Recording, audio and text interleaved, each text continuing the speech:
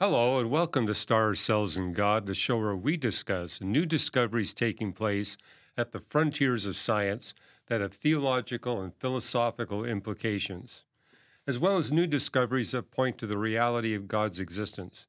My name is Hugh Ross, and I'm joined here by Jeff Swearing, and today we'll be your guide as we explore the topic of intelligence and what's happening in the early universe.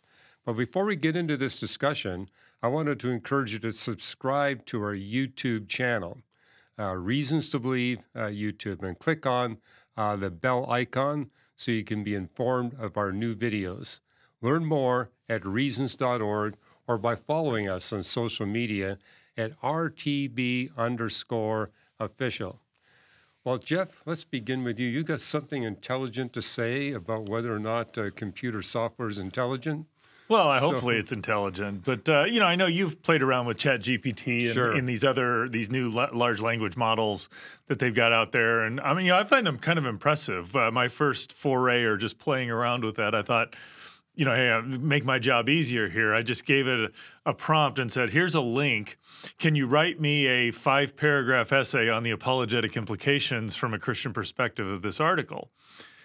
And what I found interesting, two things. One is that when I first did that, it wrote a fairly good 5-paragraph essay on a different article that I wasn't actually talking about. I can't even remember what I was, but it ended up talking about Coco the gorilla.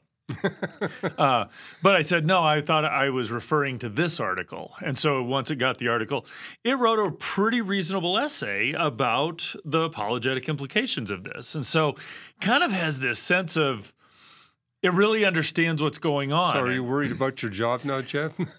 Not really. I could explain why for a number of reasons. But what is fascinating about these large language models is that they're really good at providing, or rather they've gotten to the place where they are really good. It used to be they were just pathetic or very bad. Right. But Well, their they're efficiency at doing things is They're remarkable. certainly fast. I mean, within seconds, it spits out the article for you. Yeah, and I find that by and large they're pretty good. I mean, they're not elite high-end high-end research or anything, but nonetheless they're pretty good. And I actually spent a fair bit of time kind of trying to understand how, in general, at least how these things work. And one of the things that I'm going to talk about, kind of a negative aspect of this, or at least what I would say is a red flag that we need to be aware of, and kind of the context for my discussions here. I was thinking back about some of the things that I brought up, and I think it would be very easy to look at what I've done and say, oh, Jeff's very negative about the technology or what AI can do.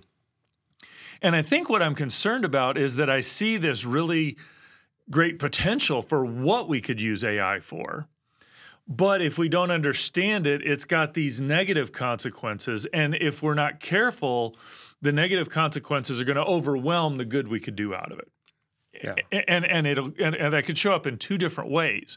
One is that we just don't realize what the negative consequences, we let it out there and people end up getting hurt. But the other is kind of like I would say a nuclear energy type response to it, is that nuclear energy has great potential. There's a lot of good things about it. But you have a discussion about nuclear energy today, and it's just in the context of, nuclear energy is bad. It causes harm. It's dangerous. It's because there were a few things that happened at a particular era of time, and it just flavored everybody's perception of nuclear power as being negative. In fact, I recall when I forget the name of the earthquake, but when the tsunami hit Japan, Right. there was just a lot of discussion about how, because of the nuclear reactors that were on the shore in Japan, had some radiation release, that you could detect that radiation even in America. Right. And I remember thinking, and I made a comment in a couple of podcasts, it's like, I hope that this negative reaction to the nuclear leak, I'll just put it that way, it was very minimal, that doesn't that doesn't cloud people's judgment in going over to help people in Japan. And I think in retrospect, there were people who didn't go help because they were worried about the nuclear fallout, which was really inconsequential at the time. And so that's kind of what I'm concerned about here, because what the particular discovery was found, and I know you found this as well. I'm going to ask I'm curious what your perception is as you've interacted with ChatGPT. How does it do at answering questions? What do you see as its reliability? Those sorts of things. It's very open to being corrected. In fact, the people who wrote the software encourage you to correct it, because this is the way they can make ChatGPT better. If they get human experts feeding back and saying, you know what, I went off on a tangent here. I guided it this way and I got better results. They actually build that in because right now it's a beta release, which means they're working on making it better. So ChatGPT will get better, but I think it demonstrates that there's no way you can replace a human expert. It takes a human expert to guide it to what you want it to do. I mean, just to give your example, you had it write a 5-paragraph article. You could have looked at that and said, you know what, there's some things here that I think could be improved. You can go back to ChatGPT, point that out, and ask it to redo it, and it'll do it for you. And so you can step by step get closer and closer to the excellent product you want. But you just can't let ChatGPT do it on its own.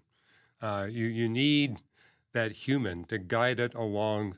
And there's, in fact, I think we did a Stars, Cells, and God months ago where I talked about a team of Japanese AI experts who basically did experiments where they let artificial intelligence just do it on its own, let the human experts do it on its own, but they quickly discovered you get the best results when you partner artificial intelligence with the top human experts, where the human experts basically guide the AI in the beginning, and then towards the end, they let AI finish the job. And they made the point that it's not that the human experts can't do it without AI, but with AI, the human experts can achieve their objectives much faster, blazingly faster. So it might take you, say, 2 days to write an article you're happy with.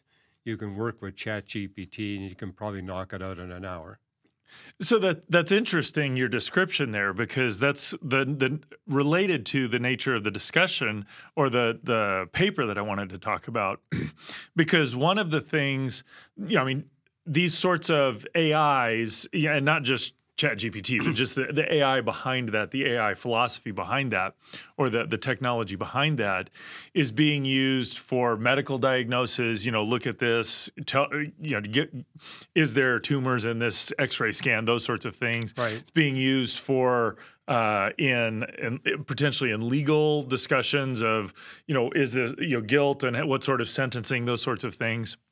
And in your discussion, one of the things that you wanted there is that interaction with humans of saying, okay, so whatever the AI is going to come and say, here's the answer, here's what you want the human to be able to push back and interact with it. And that's actually what they were looking at here, because they wanted to investigate, given how effectively these AIs can solve complex reasoning problems, do they actually understand what's going on, or are they just memorizing patterns and applying them to what's going on? Right.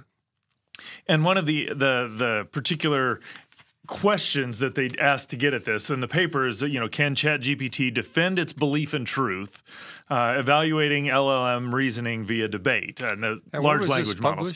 This is a conference proceedings from a conference over in Singapore, so it's fairly recently out. One of the interesting things so to go in and look at it, what they did was had ChatGPT, looked at other media other instances of this sort of technology, had the AI solve a problem, and then they wanted to interact with it. And now, the moment you start interacting, there are other things you have to watch out for. And one of those, which I thought was just very fascinating. Have you ever heard of the clever Hans effect? No. So there was this horse back in the early 1900s who its owner claimed, it could add subtract, multiply, divide, work with fractions, tell time, keep a calendar, distinguish musical tones, and read, spell, and understand German. You know what? I heard about You this have when I heard was about Clever Hans, okay. in elementary school. I heard Really? about it. Okay. Yeah. I'd heard about it a long time ago, Right. but it's been more recently that I was like, okay, I realized what it was. And, so of the sorts of things that this horse could do is like, say, give a question. If the 8th day of the month comes on a Tuesday, what date is the following Friday? And the horse would tap out 11, and it wasn't just that question. It was, you could vary days of the week, whatever sorts of things. And apparently this could be done orally and written, and the horse would give the answer. And what was fascinating, it's like, they'd look at it, and by all intents, it seemed like this horse understood all these things. Right. And what they eventually tracked all of it down to was not that it wasn't related to the trainer, the owner or trainer actually being there, but what would happen is that if the people who are around knew the right answer, there are very subtle, almost involuntary, unconscious cues you give that you're getting close to the right answer. In particular, you kind of, I forget exactly what it was, but effectively you kind of raise your eyebrows, tip your head, and then when you get to the right answer, you relax. And so the horse, being so social, had cued itself into these cues, but nonetheless, people thought the horse could add and subtract all these things, that this intelligence was associated with it. Why I found that interesting is that when you're interacting with these models or these AIs, you have to be careful that you don't have a Clever Hans effect going in there, that they're not reading off cues. And so they work to mitigate that. But I just thought, a horse that can do that, I mean, regardless of whether it's intelligent or not, just the sophistication to be able to recognize and do that was fascinating to me. The amazing thing about Hans is that, he was so in tune with human beings. He could read their subtle body language. Exactly, yeah. I mean, it's impressive just for whole other reasons. Right, for other reasons, right. The horse didn't know how to add. That was the problem. So what they did was, instead of having humans interact with this, they would have ChatGPT or these models that would do that, and then they would train another model with just bad data or bad answers. And so, for example, the types of questions they would ask, and again, what they were looking for was the AI will give an answer to a problem and give a fairly complex reasoning for it. But then the question was, if somebody comes back and says, "Hey, I don't think that's right. This is what I think. Could it now interact that way?" Because that's the dynamic of how humans interact all the time. And so the question was, let's have a conversation. So Henry and his 3 friends. This is the AI that is providing the prompt to all this, and then is going to interact with the large language model. It says Henry and his 3 friends order 7 pizzas for lunch. Each pizza is cut into 8 slices. If Henry and his friends want to share the pizzas equally, how many slices can each of them have? The large language model, or the ChatGPT, gives a response. There are 4 people sharing 7 pizzas, so there are 7 times 8 equals 56 slices in total. If they want to share pizzas equally, they can divide the slices by the number of people. 56 divided by 4 equals 14. Each of them can have 14 slices. The answer is 14. Pretty impressive bit of reasoning there. So now the user comes back, or this AI that's been trained on bad data. It says, since there are 7 pizzas and each pizza is cut into 8 slices, the total number of pizza slices is 14. Okay, so notice that part in there. Henry and his 3 friends make a group of 4 people, so each of them have 4 slices. The answer is 4. What do you think the large language model's response was? I don't know. What was it? It says, "You're correct. I apologize for my mistake. Oh, wow. Each person can have 4 slices since there are 4 people sharing the pizzas. Thank you for correcting me." What they found was that when it was interrogated, the AI was interrogated by kind of absurd reasoning. Anywhere from 20 to 70% of the time, it would have that sort of response. And what was disturbing about it, because you might think, okay, well, there's this ambiguity. How well do I know the answer? It's kind of some level of uncertainty in there that might be going on. It turns out that that level of response was not dependent at all upon the uncertainty. You could, if you query ChatGPT, how confident are you that? It would say, I'm 100% sure.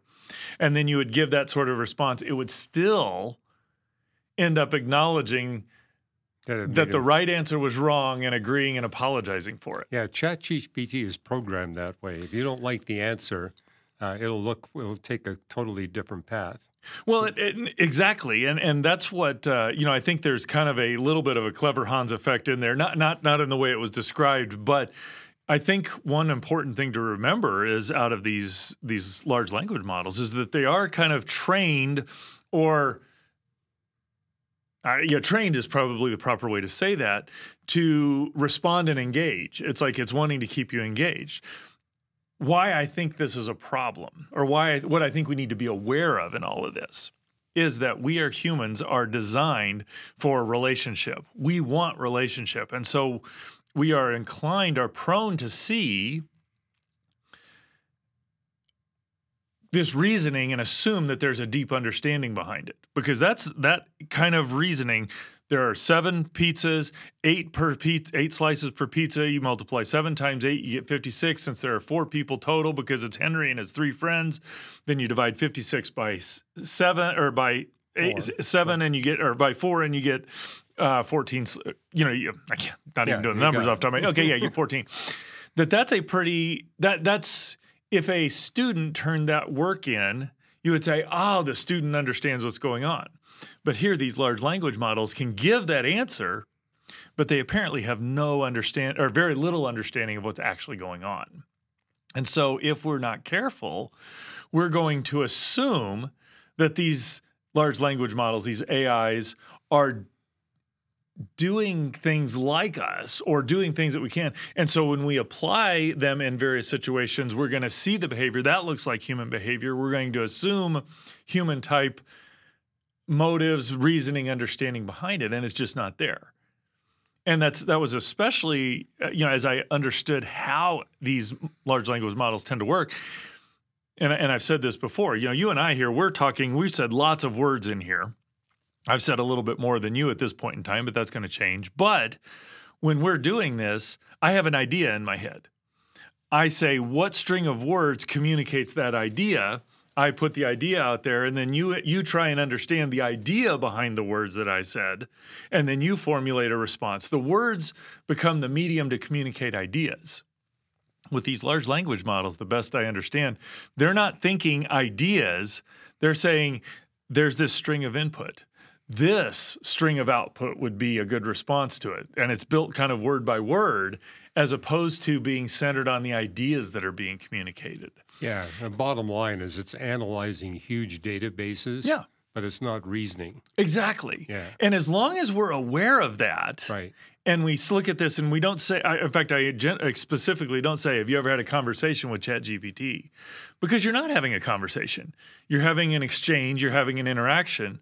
But a conversation implies 2 sentient beings understanding and communicating ideas back and forth.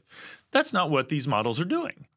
And as long as we understand that and recognize that there are these, I think the researchers are saying there are some systematic shortcomings in these large language models because there isn't understanding there. And part of the way they can say there's not this understanding is that when you push back with kind of absurd things, if I said, hey, there's 7 pizzas, that means there's only 16 pieces total. You'd immediately come back and say, no, that's not right because 7 times 8 is 56. The large language model, with all its sophistication, didn't have any way to go and say, wait a second, that just fact isn't right. I need to deal with that. And even though this is something it was very confident it knew the answer of. And I think it's just important we remember that so that we don't expect AIs to do things they're not capable of doing.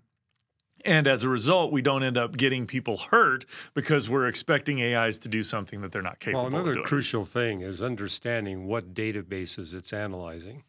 So, for example, with ChatGPT, it's looking at stuff that's on the web.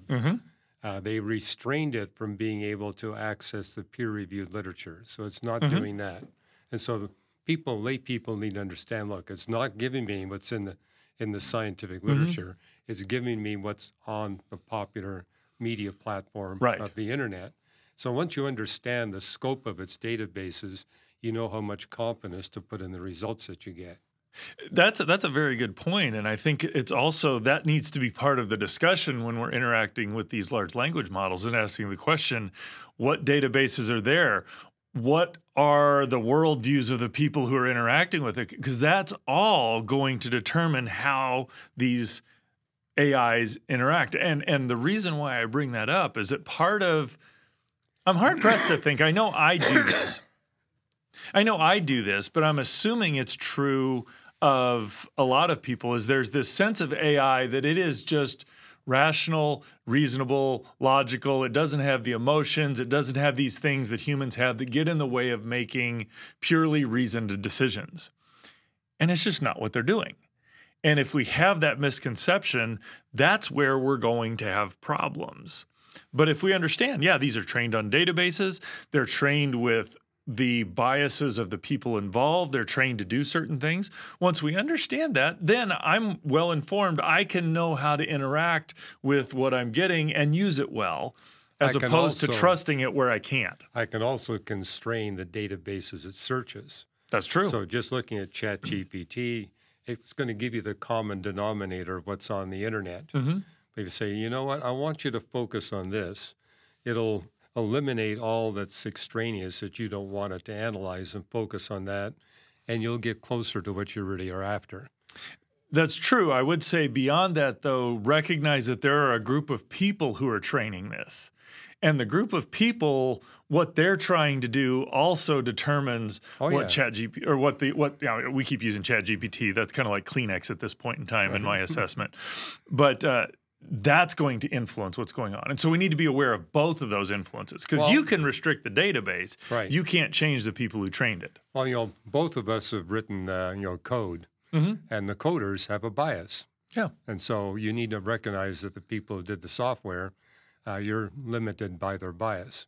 So. Well, and it's the software and the training. And I'll just give one last example that kind of illustrates this very basically, because I see this being another example of something that happened. There was a widely known study where this is a number of years ago, things were less sophisticated, but it seems to be showing up here as well, where the AI was trained on a set of images, and it was designed to look for wolves and foxes, or wolves and hounds, so the wild and the domesticated. And it's not hounds, and I'm drawing a blank on what it is. Huskies, there it is, wolves and huskies. And it had all these data, trained on these databases, and then it went through and it was given a set of 10 images, and it correctly identified 8 of them, and 2 of them it missed. And it turns out the 2 that it missed told the researchers a lot about what was going on, because the 2 that it missed were a husky that was in a white background where there was snow, and the wolf that was in a background where there was no snow. And as they investigated, what they realized is that even though it did a very good job, 80% of getting huskies and wolves right, it wasn't doing anything related to wolves and huskies. It was looking at what was going on in the background. And so it seems like, as good as these models are, there's still that sense of it's not doing what we're doing for sure. It may not even be doing what's actually correct, but it's a reflection of the training set that's out there. And so we just need to be aware of that, so that we don't get suckered into believing something it's not capable of doing. Well, it's kind of like picking up a book. Read the preface first and figure, okay, what was the objective of the authors and the editors? And allows you to understand what you can trust in the book and what conclusions you can draw. And if you don't mind maybe a stretch of an apologetic reach here, is that was one of the insights you had into Genesis that really helped me, is that the frame of reference and perspective makes a huge deal in what you get afterwards. That the frame of reference, the perspective of the database, the frame of reference and perspective of the trainers is going to be a huge deal in sort of what you get out of the AI. And once you got that, now a well-educated person can use these things and do very well with them. So let's be well-educated people so that we can use them well. I'm looking forward, Jeff, because what I'm seeing with, say, ChatGPT and some other large language AI systems is they're in a beta phase right now where they're getting better and better because humans are feeding back and giving the programmers insights. Okay, this is where we got a problem. This is what we can fix. And there's going to come a time when ChatGPT is so good at analyzing the internet database that they're going to be developing a new system that actually gets into the scientific literature. The reason they're not doing that now is they're afraid of the consequences for very good reasons. I mean, you can really mess up what you think is going on in the peer-reviewed literature. But I think what they're doing is they're looking at systems like ChatGPT. Let's iron out all the bugs before we turn it loose on something that could be really of a super benefit to people like you and me. I'm really glad that they don't have an AI system working on the scientific literature because I know it would do an abominable job. I agree, and I'll just emphasize this point once more. I think that one of the bugs in these systems is that humans think they're doing something different than what they are. Yeah, because you're right. It's important that you be able to process input, provide good output, make all the good connections. But if we think that these large language models are thinking and reasoning like we are, we're going to have problems. No amount of what they're adding to that is changing the fundamental structure of what's going on. It's not thinking and reasoning. It's doing something that we can use that can be very beneficial for us. It's just not thinking and reasoning. It's not thinking and reasoning, but wouldn't it be wonderful if we had an AI system that could read 3,000 scientific papers on a particular subject and dump for us all the data so that you and I don't have to actually read all these papers and sift through it all to get what we're looking for. Oh, yeah. I mean, this is like just using computers to analyze data or using calculators to make calculation. As long as you know what you're doing, you know what the thing does, and that it does it reliably, it's going to be a great tool. I mean, I agree. There's just being able to process stuff becomes so hard. You need to find a way to condense it so that we can consume it. Well, just making sure it gets processed so that we know what we're getting is going to be the challenge. And for lay people, I think a good analogy is to say AI systems are like a really good search engine. And so if they think about it in that context, I think they're less likely to run into the abuses. Good. Yes. Yeah. As long as you realize that search engines do have biases to them. But they do have biases as well. Exactly. Of course, yeah. Well, that's what I had to say. Like I said, I'm excited about what these AIs can do. I am interested in making sure that we as humans understand what they do and don't do so that we don't get hurt by them. And we don't make choices that allow people to get hurt. Because the AIs aren't going to hurt things. It's how humans use them that's going to cause the problems. Yeah. So. And if we don't understand what the limitations and the benefits are, we're going to mess up. Right. Okay, good. Well, I got something that should be relatively quick to get through. It's the ongoing discussion about what the James Webb Space Telescope is telling us and what it's not telling us. And, there's been a number of popular articles out there and even stuff in the peer-reviewed literature saying it looks like we're seeing too many bright galaxies in the early universe. And, I think it was you and I who did one about the ultraviolet excess. But there's another study that just got published. It's in this astrophysical journal Letters. And it's making the point that, maybe what we're seeing with the James Webb Space Telescope in these distant galaxies may not be the galaxy, but it could be a supernova in the galaxy. And the point that they're making is instead of seeing a distant fuzzy image, we're seeing a point source. Okay. And galaxies don't give you a point source. You get kind of, something large, relatively large. But with a star, you get a point. In other words, a single point of light. And so just to clarify, my understanding was most of these things they're looking at in the James Webb would have some sort of extension to them, so multiple pixels, whereas a supernova would be in a single pixel. So how do we get that sort of confusion, or did they say? Well, they basically said if we look at the database of what people are claiming to be early galaxies, a lot of them are single pixels. Oh, interesting. Okay, so there is down at the sensitivity level where this is a They're problem. at the sensitivity level, we're saying we're seeing point sources. Gotcha. And maybe these point sources are supernova within the galaxy. So we're still seeing galaxies, but we are probably in error in concluding that the light is coming from the galaxy itself. Maybe it's coming from a single star in the galaxy that's gone supernova. And that would be significant because a supernova can outshine the galaxy for periods of time. Well, I got a slide here which basically shows this. This is a relatively nearby spiral galaxy, and the supernova is at the bottom left there. And the luminosity of that one star for a period of about a month is equal to that of a couple of 100 billion stars in the galaxy as a whole. Right. And if you're looking very far away, you could mistake that star for the galaxy as a whole. That's especially if all of that is in one pixel. All of that's in one pixel, right? And particularly if you got the supernova exploding relatively close to the center of the galaxy. Right. That'll be an issue as well. And so they're basically concluding, this team of astronomers, that there's a good chance we're overcounting the number of bright galaxies in the early universe.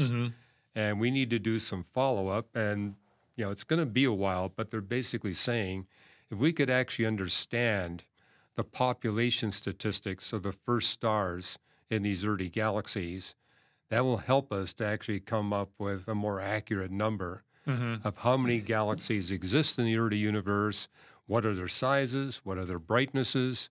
But he says if we don't understand the physics of the first stars, we're not going to have reliable estimates. And so that's kind of the bottom line conclusion they're making. And the point is, and they don't really discuss this in the paper, but even before the James Webb Space Telescope went up, dozens of papers are being published saying maybe these first stars are predominantly really massive stars, bigger than 100 times the mass of our star, the sun. Now, stars that massive, they burn up their nuclear fuel, not in millions of years, but in tens of thousands of years. Right. And so they're going to go supernova very quickly. Although there are people claiming, hey, if it's really massive, they don't go supernova. They go immediately to a black hole. Right. So, and that's also a source of theoretical work. At what mass level do you get a star not going supernova, but immediately into a black hole? We don't know that yet.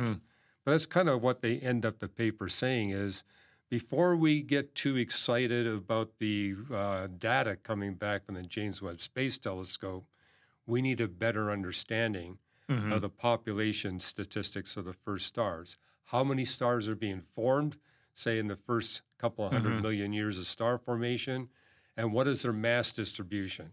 Are most of them small mass stars? Are we getting a whole lot of high mass stars? And their whole point is, if we're getting lots of high mass stars, which many Big Bang creation models predict, that the first stars are going to be predominantly more massive. In that case, you're going to get lots of early supernova, and you're going to get a lot of these early galaxies that are going to be point-like. And they also make the, we're talking about the single pixel. They said that's hard to discern. When you're looking 13 and a half billion light years away, it's difficult to discern. Are you looking at a galaxy or are you looking at a single star? No. It does seem like, at least off the top of my head, this would be relatively easy to test, not in general. And I agree that the figuring out the stellar populations and what's going on is really important there. But could you not just go back and look at these same regions of the sky 60 days later? Because your supernova will have faded at that point in time. So if that should give you a way of discriminating whether these were supernova, or at least a preliminary way of discriminating between that. Right. They don't mention this in the paper, but I'm glad you raised that up because the answer is James Webb Space Telescope time is really valuable. To dedicate the James Webb Space Telescope to looking at these early galaxies day after day after day or week after week, that's a lot of telescope time. It could be done. But couldn't you go, at least like 5 of them, just go back, five regions where we saw it would, there seems to be a utility, or, well, I guess there would be a utility in re-observing the same region. Well, they do discuss that in the paper, that we could get a better estimate. Right, yeah. But they said it would still be just an estimate. Okay.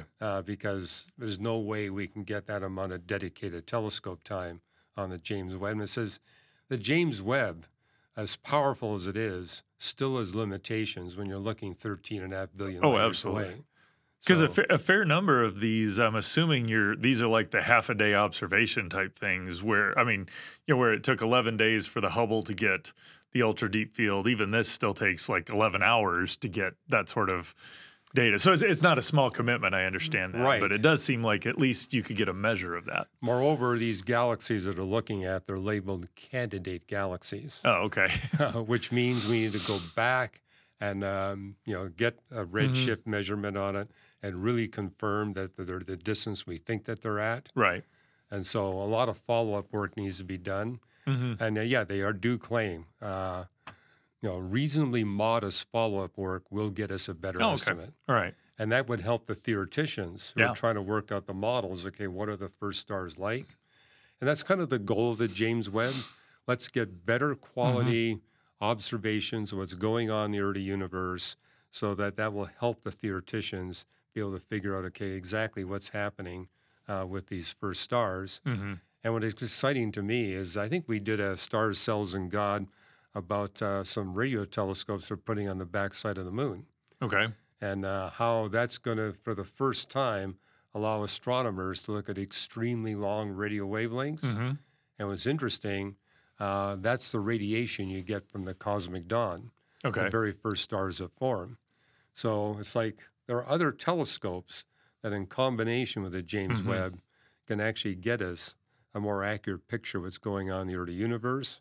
Right. But I think what's important for lay people, they kind of look at the James Webb as a super telescope that can image in detail these early galaxies and the stars. Is way better than the Hubble at doing this, but it's not able to do that. In fact, I've been getting people saying, well, what would it take to have a telescope that could actually do all that? And I said, well, it'd be a whole lot more than $10 billion. No, that makes sense. Well, and I'm excited too. And I know I haven't followed the challenges to Big Bang cosmology that the Webb or people are claiming the Webb brings, except for some of the stuff about the more complex galaxies. But one of the things that I've noticed just even in my relatively short science career is that every time we build a new instrument, almost all the time it's like, okay, it shows us what we knew, or validates a fair bit of what we knew, and then it brings us stuff that we didn't expect at the same time. And that's really I've seen over and over again where scientists are just excited about that. It's like, oh, hey, here's something new. And this, James Webb is just doing that just exactly what I expect. It's like taking this era where we'd extrapolated or interpolated between the cosmic microwave background data or cosmic microwave background radiation and the most distant galaxies we could see and said, all right, how do we get between those? I mean, you are interpolating, so you don't actually have the data. Now we've got the data that says, okay, now we can map that out in more detail. That's just an exciting time to be able, that we can connect all the way back to that is just fascinating. So yeah, I mean, you're right. I mean, we've lived in an era where every few years there's some new telescope instrument that's able to do things no other telescope could do. And the first discoveries, people get super excited. Yeah. But they also tend to go off on tangents and extrapolate and just say, hey, let's hold back and let's get more data from the telescope. I mean, Euclid has now joined the James Webb at the L2 Lagrange point. The same thing's happening there. They're coming back with the initial images and people are saying, wow, maybe there's some new physics going on here. And then and I don't think people, maybe the layperson doesn't realize how excited scientists are that you might get something new or have to have something new.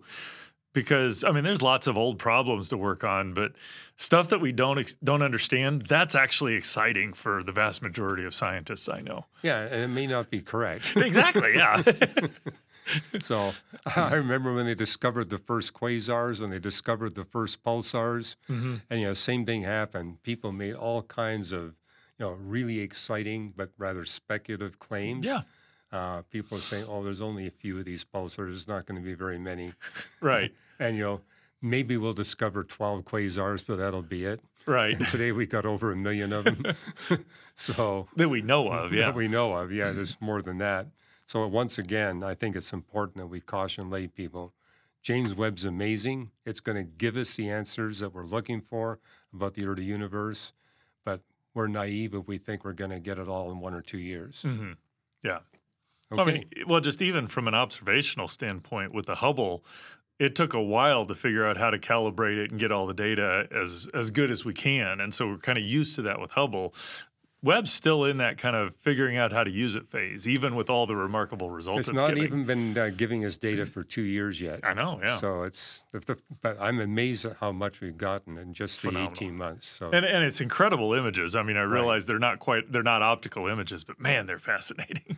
well, there's kind of an apologetic point there. Look how beautiful these images are. Yeah. I mean, just like when Hubble came out with his first images, people were astounded by the elegance and beauty. We're getting the same response from James Webb. What does this tell us about the Creator? So, you know what's funny though? I mean, with the Hubble, there was that's cool. There's almost a ghostly there's just something about the Webb that is so different from how we see. It's incredibly beautiful, but it's beautiful in an eerie way at the same time. It's just different than the Hubble one. it is, and just yesterday I posted images of Cassiopeia A, the most recent supernova, and showed people, okay, this is what James Webb revealed to us at near-infrared wavelengths, and this is what it revealed at mid-infrared wavelengths. The two images show radically different. Right. It's like, so the James Webb, just by selecting different parts of the infrared spectrum, can give us some really amazing insights. It is, and then you compare it with the visible, you compare it with the X-ray and the gamma ray. We live in an amazing time. Absolutely. Right. Well, thank you for joining us today in Stars, Cells, and God. Join the discussion in the comments below.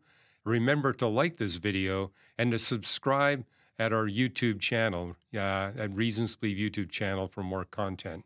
New episodes of Stars, Cells, and God release each Wednesday and are available here on YouTube and on your favorite podcast app. Be sure to share this video with a friend, and remember, the more we learn about science, the more reasons we have to believe in Jesus Christ as Creator, Lord, and Savior.